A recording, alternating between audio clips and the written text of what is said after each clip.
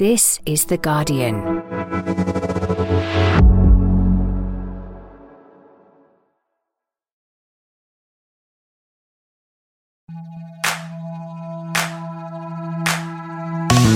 Hello, I'm Faye Carruthers and welcome to The Guardian Women's Football Weekly. Who knew the significance of two goalless draws on the WSL title race, and from two teams who brought us such drama on deadline day? Chelsea are the benefactors of Arsenal and Manchester United dropping points, while Liverpool pull away from the relegation places. It felt like a defining weekend in the WSL and in the Championship. We'll discuss all that, plus look ahead to the Champions League draw, and that's today's Guardian Women's Football Weekly.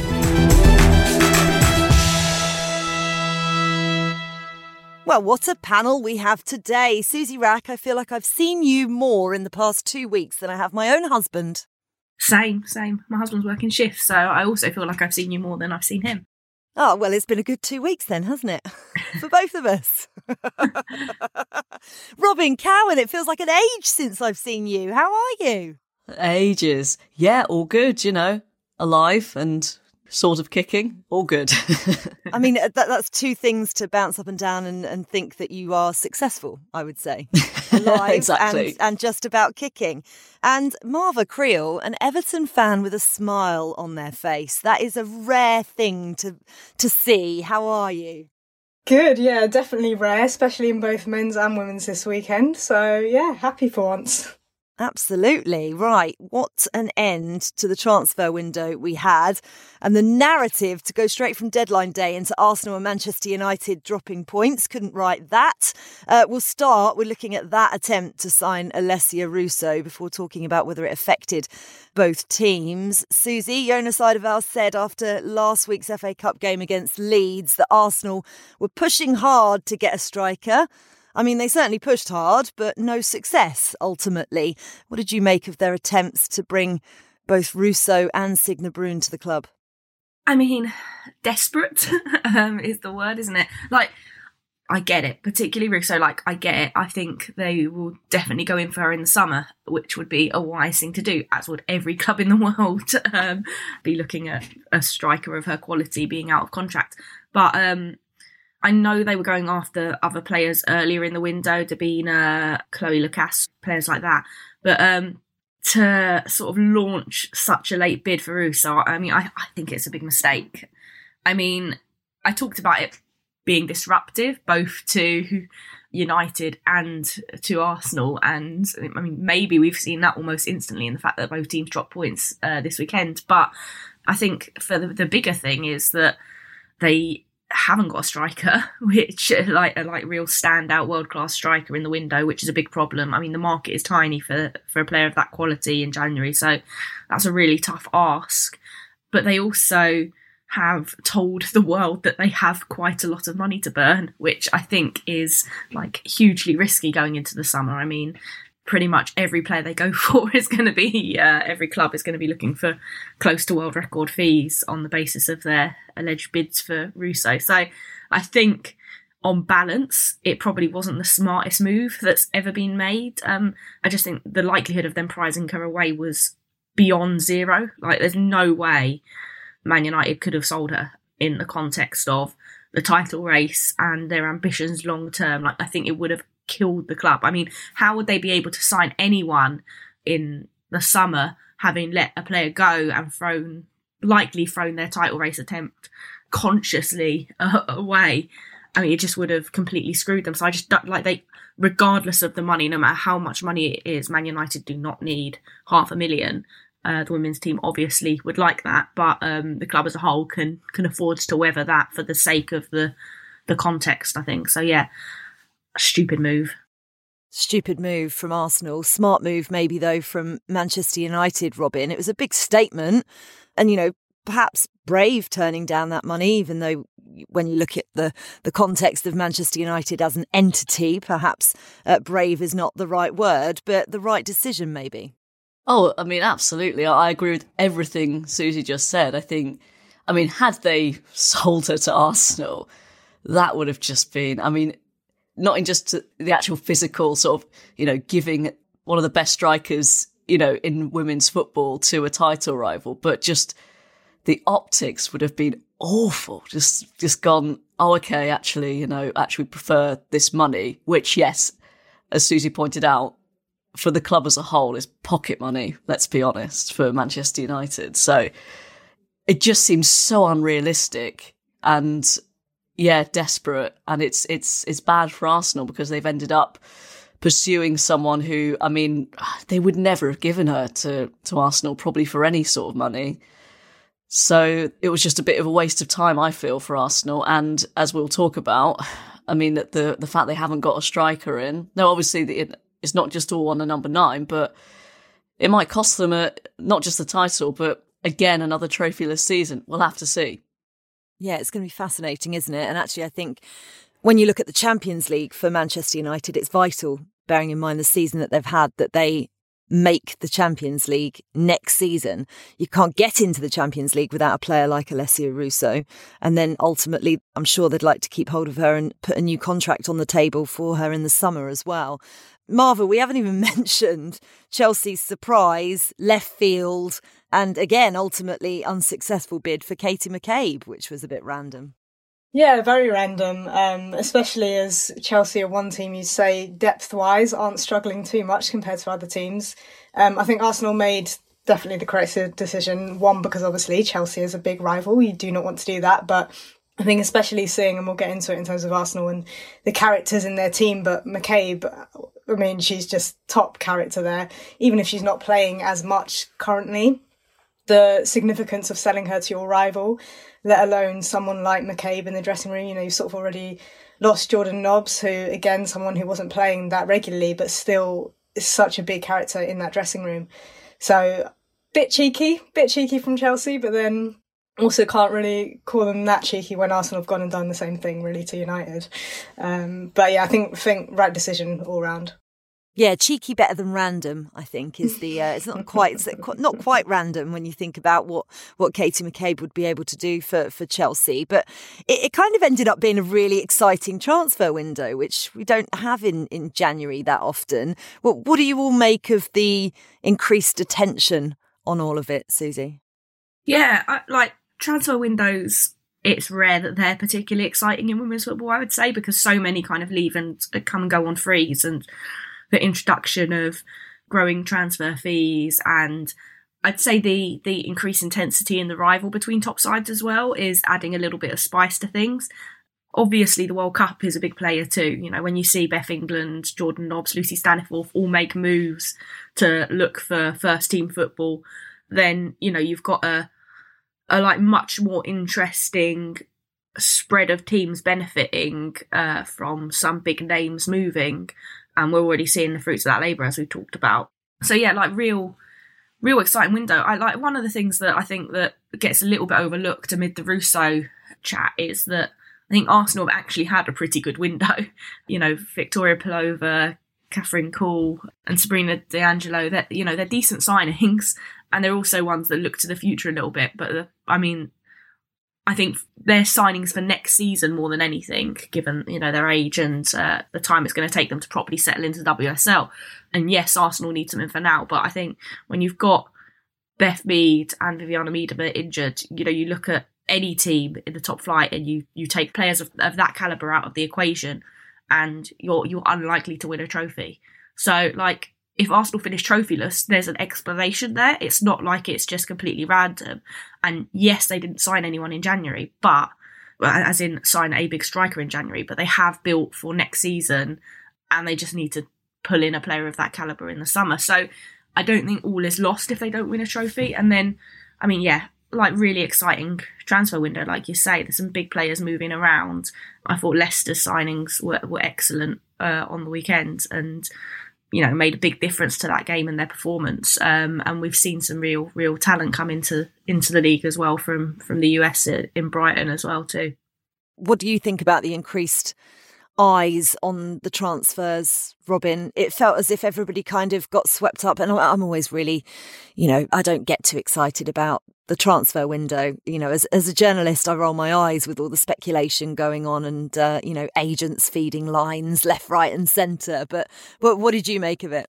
Yeah, I'm similar actually. I'm like, just tell me when they've signed. I don't really look at rumours and all that. I find it very, very tedious. But I think the fact that it was kind of clubs, the thing that really piqued everyone's interest, it was rival clubs in the same division trying to pinch each other's players. That's the real soap opera drama of it that really got things interesting. But it's just great that, the increased coverage generally, I think, on Sky Sports, they had a picture of Russo alongside, Enzo Fernandez, and that's great. People were genuinely interested in the sort of saga of that. So I think just in terms of the coverage, despite finding it slightly annoying, generally, the transfer talk, it's all good if it's alongside sort of, the big money moves of the Premier League. Although it does, again, it kind of just shows, that £500,000 for Alessia Russo and, just Chelsea men's general spend on just one player, still quite a chasm there. Yeah, terrifying. I would say. After all that deadline day excitement, though, the last thing any of us, I think, probably expected was for the two clubs at the centre of all the drama and the soap opera to play out goalless draws, although maybe we did expect that after what we've just said. Arsenal held by West Ham on Sunday night, while United couldn't get the better of Everton earlier on in the day. Susie, we'll start at the Chigwell Construction Stadium. How much of Arsenal's performance do you think comes down to not getting that striker? 21 shots without a goal sort of speaks for itself, doesn't it? It's a big blow. I think I said last time we were on that I think that the lack of a real sort of world-class centre-forward would show in the games against the big teams after the draw with Chelsea. It's pretty bad that it's now showing against teams a little bit further down the table. You have that many opportunities. And I know Jonas said afterwards, I'd be more worried if we weren't creating, but in the context of the fact that they've got this group of forwards that are good enough to score and aren't scoring is, for me, a bigger problem. It's not like a one-off. It's not that they need time to gel. These are players that have been playing a part in this team for a while now. Stina Blackstenius, Caitlin Ford, Frida Manham's goals have dried up. Lena Hurtig, when she gets on, just can't get the ball on target. And they're huge problems. And for me, they should be incredibly worried. He's probably not going to come out and go, oh no, yeah, I'm really worried about my strikers. They're doing terribly. But yeah, I think the lack of an out and out, a centre forward where the ball falls at their feet and you think they are going to score, you just think they are not going to miss. They don't have that kind of player. They have players that the ball comes to them and you think, well, this could go either way, likely one way and not the other, the other being the back of the net. So for me, it's like the glaringly obvious problem. Obviously, Mackenzie Arnold was decent in the West Ham goal, but I also think that a lot of the saves weren't that hard to make. It was a similar problem to against Chelsea. The shots on target were often very, very near the goalkeeper. So for me, that's the bigger problem. They just need to keep their strikers on the training pitch, firing the ball at the net and avoiding the goalkeeper. That's as simple as it is, isn't it? Right? But they wear bright colours. Why would you not just kick the ball right at them? I was going to ask you this, Marva, because it's an interesting debate of where you put this game in terms of the spectrum of West Ham being good to keep Arsenal out and Mackenzie Arnold shining in particular, as Susie said, or Arsenal just being a little bit wasteful and failing to put West Ham under enough pressure. Yeah, I'll go for the cliche of it's a bit of both, really, because I think, like Susie said, Mackenzie Arnold, great game, but there were too many opportunities that she shouldn't have had a great game for that. They should have sorted it past her. I think Marnham had two early on in the first half, which were just clear goal opportunities. But I thought West Ham they knew what they wanted to do. They definitely knew what they wanted to do. I think the first half, they were a bit more daring, showed a bit more threat on the counter-attack. And then the second half, they were like, nah, we don't need to do this anymore. Let's just try and get that 1 point, which they did successfully. And you can't knock them for that. So I think they stuck to their game plan very, very well. I thought Sissoko had a very good game, and Arnold too. But yeah, Arsenal, it's getting to that point now where I think even if they had their best players there, it's a point in the season where you need everyone to step up. And it's mentality-wise still a difficult thing for even those at the very top to be like, right, we're in a title battle now. We've seen Chelsea. Even just seeing Chelsea at the top of the table is scary because they're not going to let that go. So let alone for those sort of players who aren't really at the top, they not only do they have to step up and step into the boots of Miedemar and Mead, but they've also now got to do that extra work of really stepping up for the title challenge. And that's not an easy thing to do for the top players, let alone those who are sort of not quite at the top yet either. Yeah, Arsenal have a massive month coming up as well, Robyn. They play Manchester City twice this week. Continental Cup semi-final on Wednesday, then the League on Saturday. They've now drawn Chelsea in the FA Cup fifth round at the end of the month as well. What do you think the expectations for Jonas Eidevall and his team are right now? Well, this is the thing. I mean, that is they could realistically be out of both domestic cups, and that would be, pretty tough to take given the start they made to the league season at least. And Marva put it beautifully. It's mentality, like with finishing.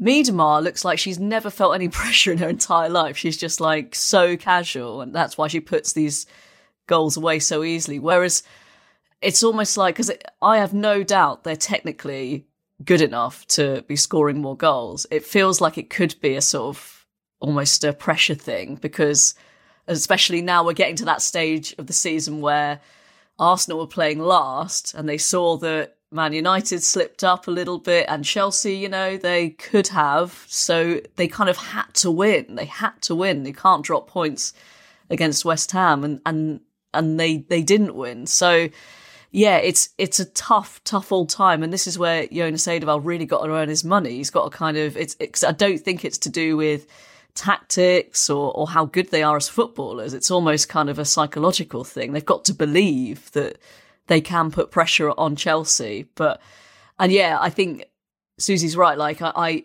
kind of bought I'm not worried we're creating chances when it was against Chelsea, but that's twice now in the WSL that's happened. So it seems like there's becoming more of a pattern, which is slightly concerning. Yeah, psychologically could have been worse for Arsenal though, but they already knew that Manchester United had dropped points earlier on in the day, so it didn't dent them perhaps as much as it could have done.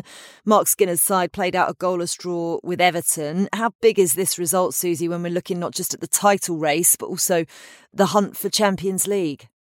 Oh, huge. I mean, it opens the door for Manchester City, right? And they have been sniffing up the table and around the edge of the Champions League places for the majority of the season now after their early stutter, and looked really good at the weekend as well. Again, really building up some consistency. No changes in January that kind of would have potentially disrupted the momentum of what was a pretty turned over team in the summer. So if I'm Man United, I'm looking over my shoulder as much as Mark Skinner tries to say he's only focused on them and only focused on their results. They have never finished above Man City, and I think it's going to be a really, really exciting end of the season in terms of Champions League spaces, perhaps more than the title race now, because once Chelsea get a stranglehold at the top, they just don't relinquish it for anything. So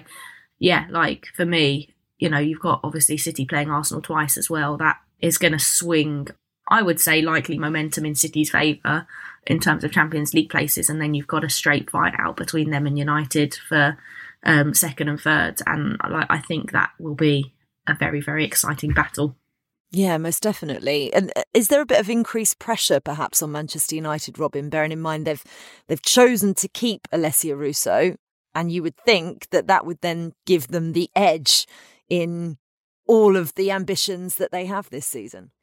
Yeah, absolutely. Yeah. I mean, the fact that they've kept her, again, I don't, people were kind of saying, what's her state of mind? I don't get the impression this would affect her at all, because I don't think she's unhappy there. She might be thinking about what she's going to do next, perhaps, but I don't think her focus would have waned. I think for this one, I think they were just a bit unlucky because they battered Everton. They absolutely battered. I mean, credit to Everton. The new manager's clearly got them much more organised, and that's a credit to them. But again, a bit like Arsenal, Man United had a close call against Reading, didn't they? It took a worldie from Williams to come off the bench. So, just signs that maybe the goals are starting to dry up a little bit. And again, this is a test of their character because, they were top of the league. That win against Arsenal at the Emirates made, they were talking about the title, whereas now suddenly, just this weekend, and we're talking about, are they going to make the Champions League? I mean, it's really exciting for us. But this is a test of United's character because this has happened before, hasn't it? They've started well in seasons and then just dropped off towards the end. So can they stay the course? It's the big question. I just don't understand why they're not making more changes as well. Like, they've got a really decent bench, but they're sticking very, very rigidly to this Sarina Wiegman style starting 11. But a season is a really long time.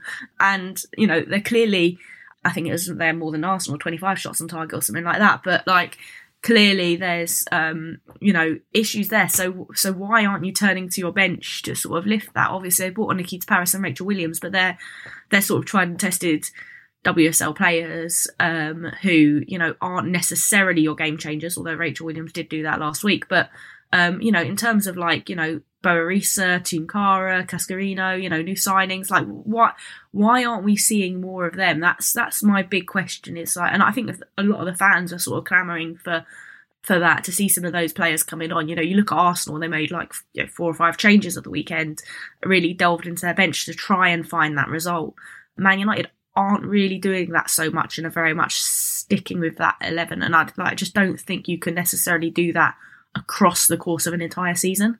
Yeah, it's a really interesting point. Marva, I know you're desperate to talk about Everton, although you did nod along when Robyn was saying that Manchester United perhaps should have won that. And perhaps it wasn't your biggest result of the weekend as an Everton fan, but all in all, a good weekend to be a toffee.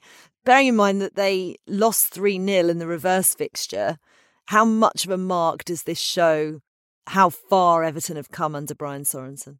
Yeah, definitely. I mean, battered's maybe slightly harsh. I think we had a slight chance to win it even at the end, but definitely I would like to see the XG stats on that because I think, in that sense we did get battered. But it's still a massive improvement from the reverse fixture because even in terms of when we tried to counter, we had a plan. We knew what we were doing. I think the first sort of 15-20 minutes was a really good game, actually. The whole game was really good, actually, but the first sort of 20 minutes was really competitive between both teams. We held the ball well. When we did get the ball, as the game went on, we started to maybe get tired legs and sort of give away easy mistakes, really, to Man United, who didn't punish us. They did sort of hit the post and then come very, very close multiple times, but yeah, I think we can still be proud of that performance, and that's the next step up for us. What I thought this season was going to be for us was kind of being the best of the rest where we could, having it a little bit, it's not necessarily winning every game, but kind of since that defeat to West Ham at the beginning of the season, we have won pretty much every game against the best of the rest, which was surprising for me to see. And then going that extra step now of, can we get a few points off of the top 3, the top 4? I thought we came quite close against Man City in that 2-1, although again probably wasn't really deserved. But we're starting to stay in games more, and I think when you're staying in games, there's always a chance at the end, like we saw with Jess Park, who, if she had just shot rather than try and round the goalkeeper, that would have been 3 points for us. I was screaming, head in my hands, but it was still really encouraging signs from Sorensen's team here. Yeah, and Courtney Brosnan as well, stepping up and putting in a performance like that whilst Emily Ramsey is unable to play against her parent club was huge too. I mean, they've got some real goalkeeping talent in their ranks. Yeah, going to be interesting to see. We've talked for quite a while about what Everton can do in the future. Perhaps this is those green shoots coming back up again. Right, that's it for part 1. In part 2, we'll talk about Chelsea's nervy win over Spurs that put them top of the table, as well as checking in with the rest of the WSL and the Championship.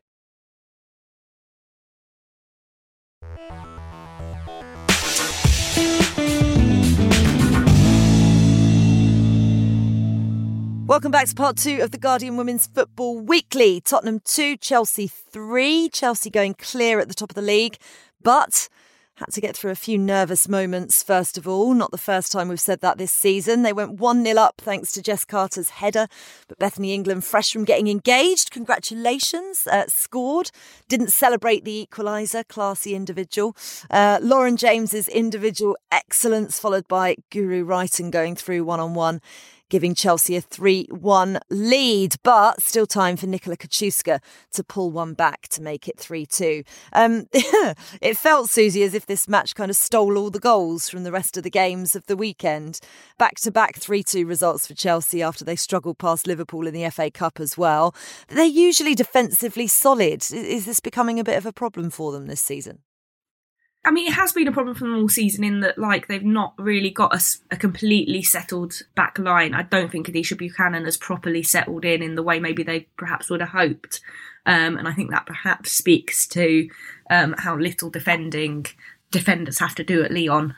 But I thought it was interesting that it was a completely changed back line for this game. Well, not completely changed, but a real shifted around back line for this game. You know, you've got Jess Carter and Niamh Charles as fullbacks. You've not got Magda Eriksson in there.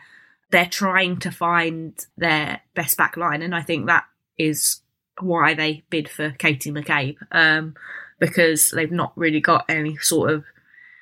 I mean, I'm pretty sure Katie McCabe prefers playing further forward, but they've not really got any sort of natural fullbacks that really fit into that team of sort of world-class quality in the way that Kate McCabe provides, and the fact that Magda Eriksson has been playing less often this season speaks to that.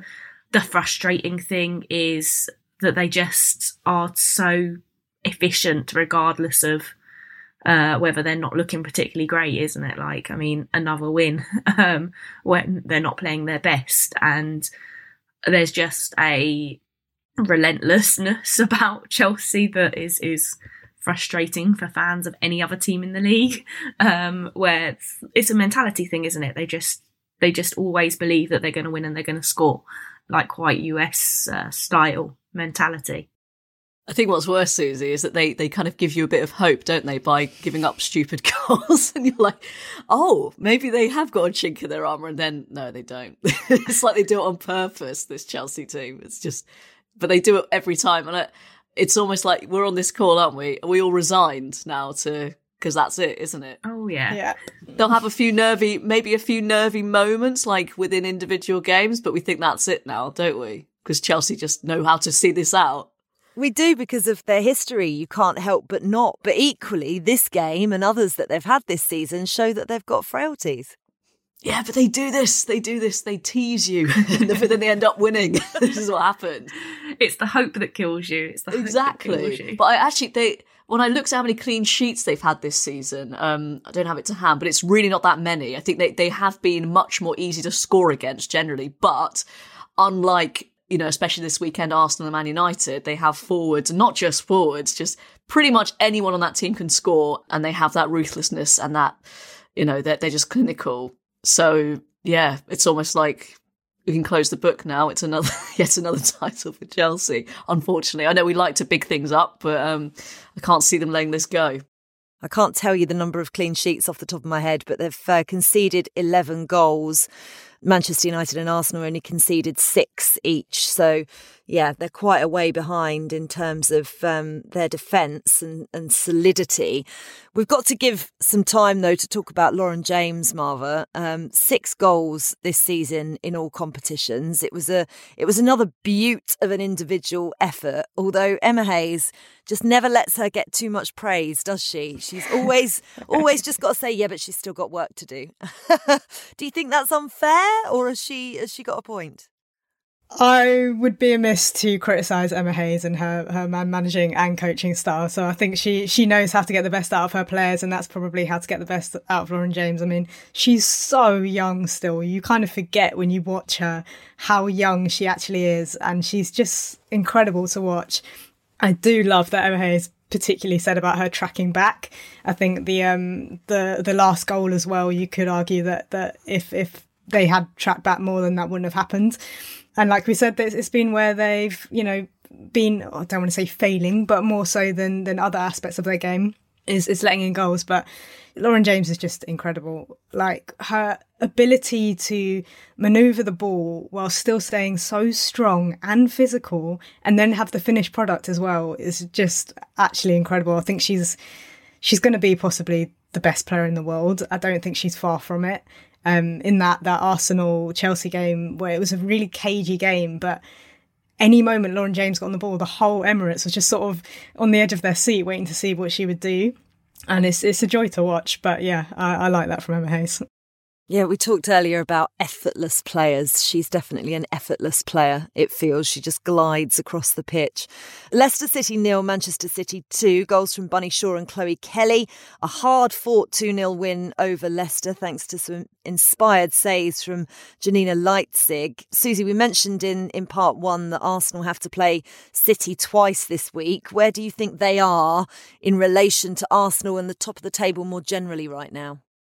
In a really strong position. There's consistency there. They've got the players that can get them goals when they need it. Like the fact that Chloe Kelly is off the mark for the first time in the league this season. I mean, I think she's spoken in interviews about not having been completely comfortable after coming back from injury and the World Cup and things. And it's taken her a little bit of time to actually feel like she's properly fit and, ready again, despite the fact that she's been playing so regularly. But like her getting on the score sheet, huge boost. But they just look like things are starting to click. It's a hugely strong position. At the moment, in my mind, they're finishing top 3 and it's Arsenal that are missing out. Given the loss of Miedema and Mead, I just can't see Arsenal being able to get through to City fixtures with enough goals to win those games. And I don't see City dropping many points in the final stages of the season. Can I just say, I looked up at the Zoom just as you said that, and we all raised our eyebrows. It just reminded me of an advert that's on at the moment for a fast food brand. It's like, whoa. Interesting. We might have to clip that up, Susie, and replay that at the end of the season from an Arsenal fan as well. Unbelievable. Oh, I would be delighted if I'm jinxing it. Remember, my predictions are terrible. So, this. I mean, it could all be a conscious plan, but no, it's really not. I do genuinely think that. Leicester, though, Janina Leitzig on loan from Bayern Munich in January. She already looks like the best player in their squad, Robyn. But even beyond that, really, it feels as if Willie Kirk's side are finally moving in the right direction. Oh, definitely. Just might be a little bit too late, unfortunately. But since coming back from, the Christmas break, they've been markedly better. And not just defensively. I mean, first of all, it just fills my heart when I see a goalkeeping performance in the women's game like that. Because she was sensational. She was so good. But yeah, I mean, and they had a couple of good chances. Hannah Kane denied twice by Ellie Roebuck. So actually they are starting to create chances. I just wonder, as I say, it just might be a little bit too late for them to make this charge. I think because of, and we'll get onto it later, but Brighton getting that point, and then they might be able to reel in Reading perhaps, but I mean, it was an impressive performance considering it was against a Man City side who were definitely, they can go on these runs of just winning. And yeah, I mean, as I say, I think performance-wise it was good, but at this moment they need a bit more of that. And I just think, I mean, obviously they will have games where they see a bit more of the ball, but I think they had 26% possession, and when you see that little of the ball, it's going to be very hard when you're scored against to get anything out of it. But as I say, they'll have games where they see more of the ball, and maybe we'll be able to see a little bit more of their attacking intent. Yeah, you can certainly tell that he's done a job since Christmas, as you say, and not long to wait to talk about Aston Villa Brighton, because it's next. Aston Villa 1, Brighton 1, an important point for Brighton as Julia Ulmer equalised following Kaylee Green's own goal. 5 points ahead of Leicester at the bottom. They've got a game in hand as well. Marva, obviously Villa aren't the same level necessarily of Manchester United and Arsenal, but how much does this result show everyone starting to feel the strain of the season, perhaps? Yeah, maybe, but I think it's also across the board. I think this weekend was a good one for goalkeepers, as we saw in the Leicester game as well. And I think when you raise that standard of goalkeeping, where there's been a bit of a gap between the top clubs and the lower clubs in the league, it means that games are just a bit more open for the taking, because it's less that every shot on goal is going to result into a goal. But I think with the Villa game, it was a case of, it was just a lack of concentration at the end. Villa should have won that game, gifted them really, but it's a big point, massive point for Brighton in the relegation battle. I think every point is so vital when it gets to this stage, and so few games in the WSL, that it's going to be a really tough one for Leicester to catch up to them now. Yeah, 5 points ahead of Leicester, as I said, Brighton. And actually, that was the first point for Jens Schuer since he took over from Hope Powell in terms of WSL points. But what's different about his Brighton team, Susie, versus Hope Powell's Brighton team? It just look like they've got an idea of what they're doing. I mean, and a bit of love for the game again. I think under Hope towards the end, they just all looked a little bit done. Like, I think that's the biggest thing, is like a new manager coming in, shifting things around a little bit, has just given them a little bit of fire back in their bellies. And, you know, that's not necessarily the fault of Hope Powell that was gone. I think just towards the end of tenures, that when things aren't quite going to plan, heads drop, don't they? A new manager can shift things. They brought in some decent quality players as well, like in January. And I think, you know, having players of real experience around a team like Brighton is a big help. You know, you look at Lydia Williams coming in from PSG, or Brie Vasali, who has obviously WSL experience and NWSL experience. Then the likes of Georgia Fox on loan from Chelsea. Like, these are really talented, solid players that bring a level of solidity to the group, I would say, as a whole. Just a bit more of a plan and a bit of a better mentality, I would say. Interesting.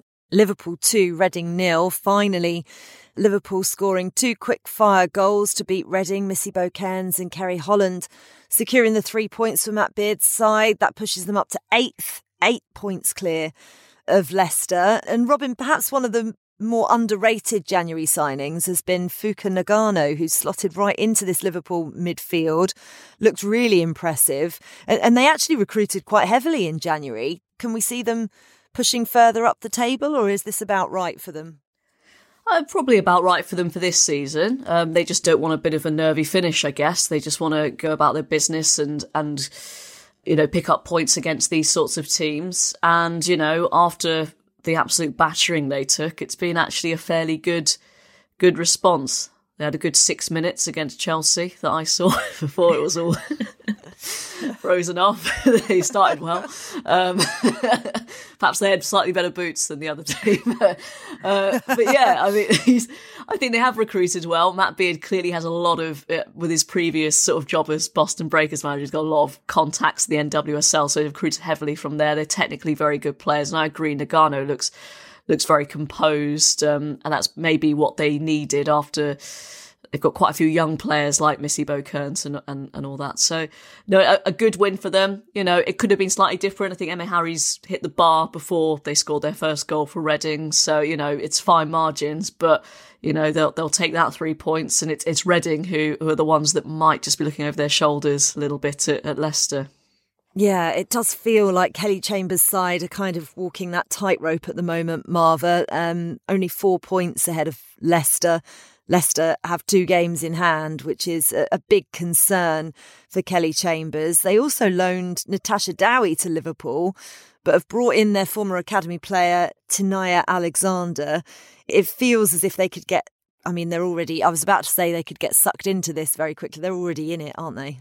Yeah, I think so, and way more so than Liverpool, not even just on points, but I think the manner in which they're losing games when they do, there's been a few where they either go ahead or they're in it, they look strong, and then they just don't take those chances, and you saw it with this game as well, where both teams were kind of evenly matched for a good part of the game, and it's just that finishing quality right at the end, and when you're somewhat in a relegation battle, they're the kind of chances you need to take, especially against the sort of lower mid-table teams, because of course you're going to struggle against anyone sort of above 6th place, really. So you've got to be trying to make the most of those chances. But in the same breath, obviously Leicester have the bigger job to do, so they should be okay, I think. But them and Brighton are definitely the ones in it, and I think Liverpool are very much out of it now. Oh, and shout out to that Megan Campbell monster throw. That is always an absolute joy to watch, isn't it? I love any kind of monster throw. I wish I had the shoulder energy myself to be able to do it. I think I would just the ball would fall back behind my head when I tried to give it any momentum whatsoever. Well, one of those three teams potentially could be in the championship next season, and I tell you what, they'll have a tough job getting out of it because it's been so competitive this season. This weekend, Charlton needed a 97th minute winner from Arsenal Academy product Alex Hennessy to beat Coventry.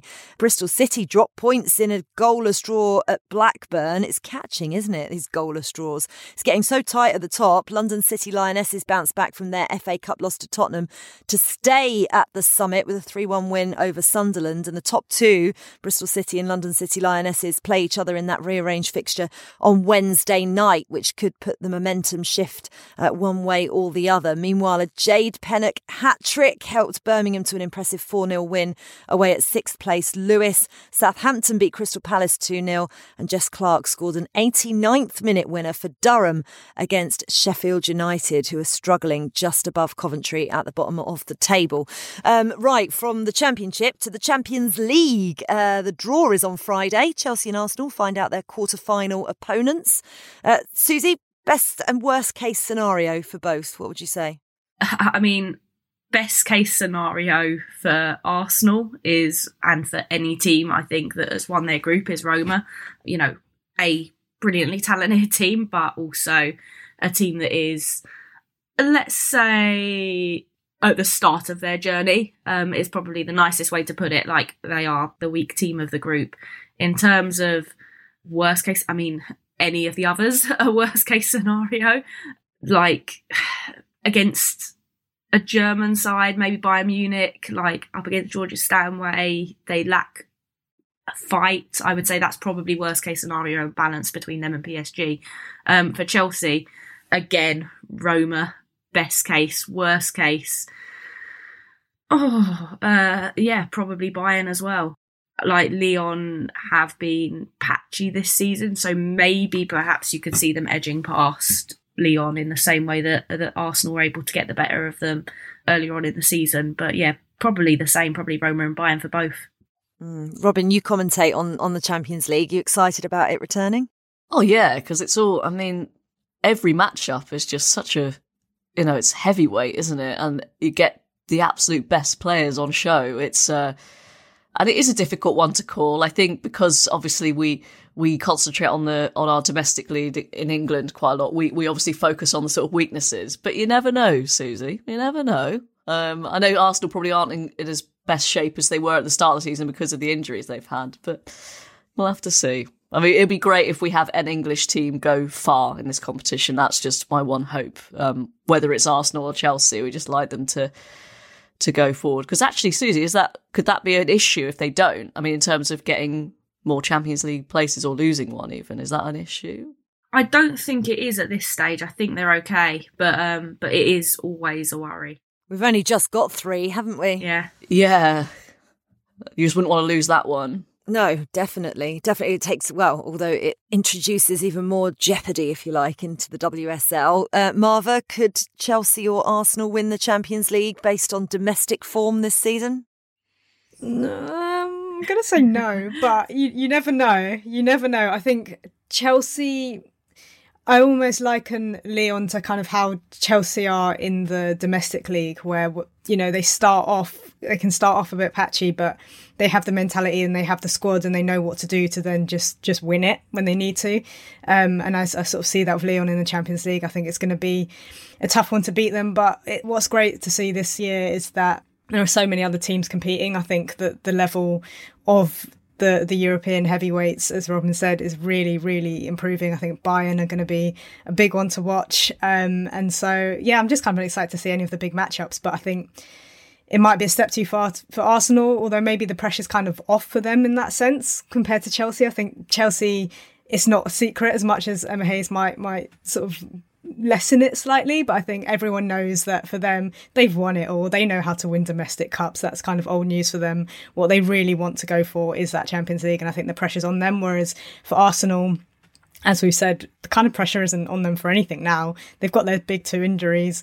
That's a nice excuse, and they can kind of just go in and enjoy themselves a little bit more, I think. Yeah, absolutely. Right, listen, we can go off and enjoy ourselves now for the day. 8:30, look at that, Susie Wrack. Bang on, boom. Do I get a gold star for you? Oh yeah, you get 4 gold stars. It means that I'm not going to be sprinting the school run and instead going to be walking briskly. Lovely. Enjoy. It's been a delight to see you, Robyn Cowen. We need that play date in very soon. Oh, yes, please. Yes. We're going for our swimming lesson now, so pray for me. It's like trying to put a swimming suit on an octopus. It's not. This is not fun. I feel your pain. Why did I sign up for this? Marva, always a delight to see you, and I really would like to see you next time with another Toffee's smile on your face. That's all we can hope for. We'll be back next week as the title race looks set to hot up even more as Manchester City play host to Arsenal, where we'll also be finding out on Friday who Arsenal and Chelsea have drawn in the Champions League quarter-finals. We'll also look ahead to the return of the Lionesses in the Arnold Clark Cup with Sarina Wiegman announcing her squad later on Tuesday. The Guardian Women's Football Weekly is produced by Lucy Oliver and Jessie Parker Humphreys. Music composition was by Laura Iredale. Our executive producer is Sal Ahmed.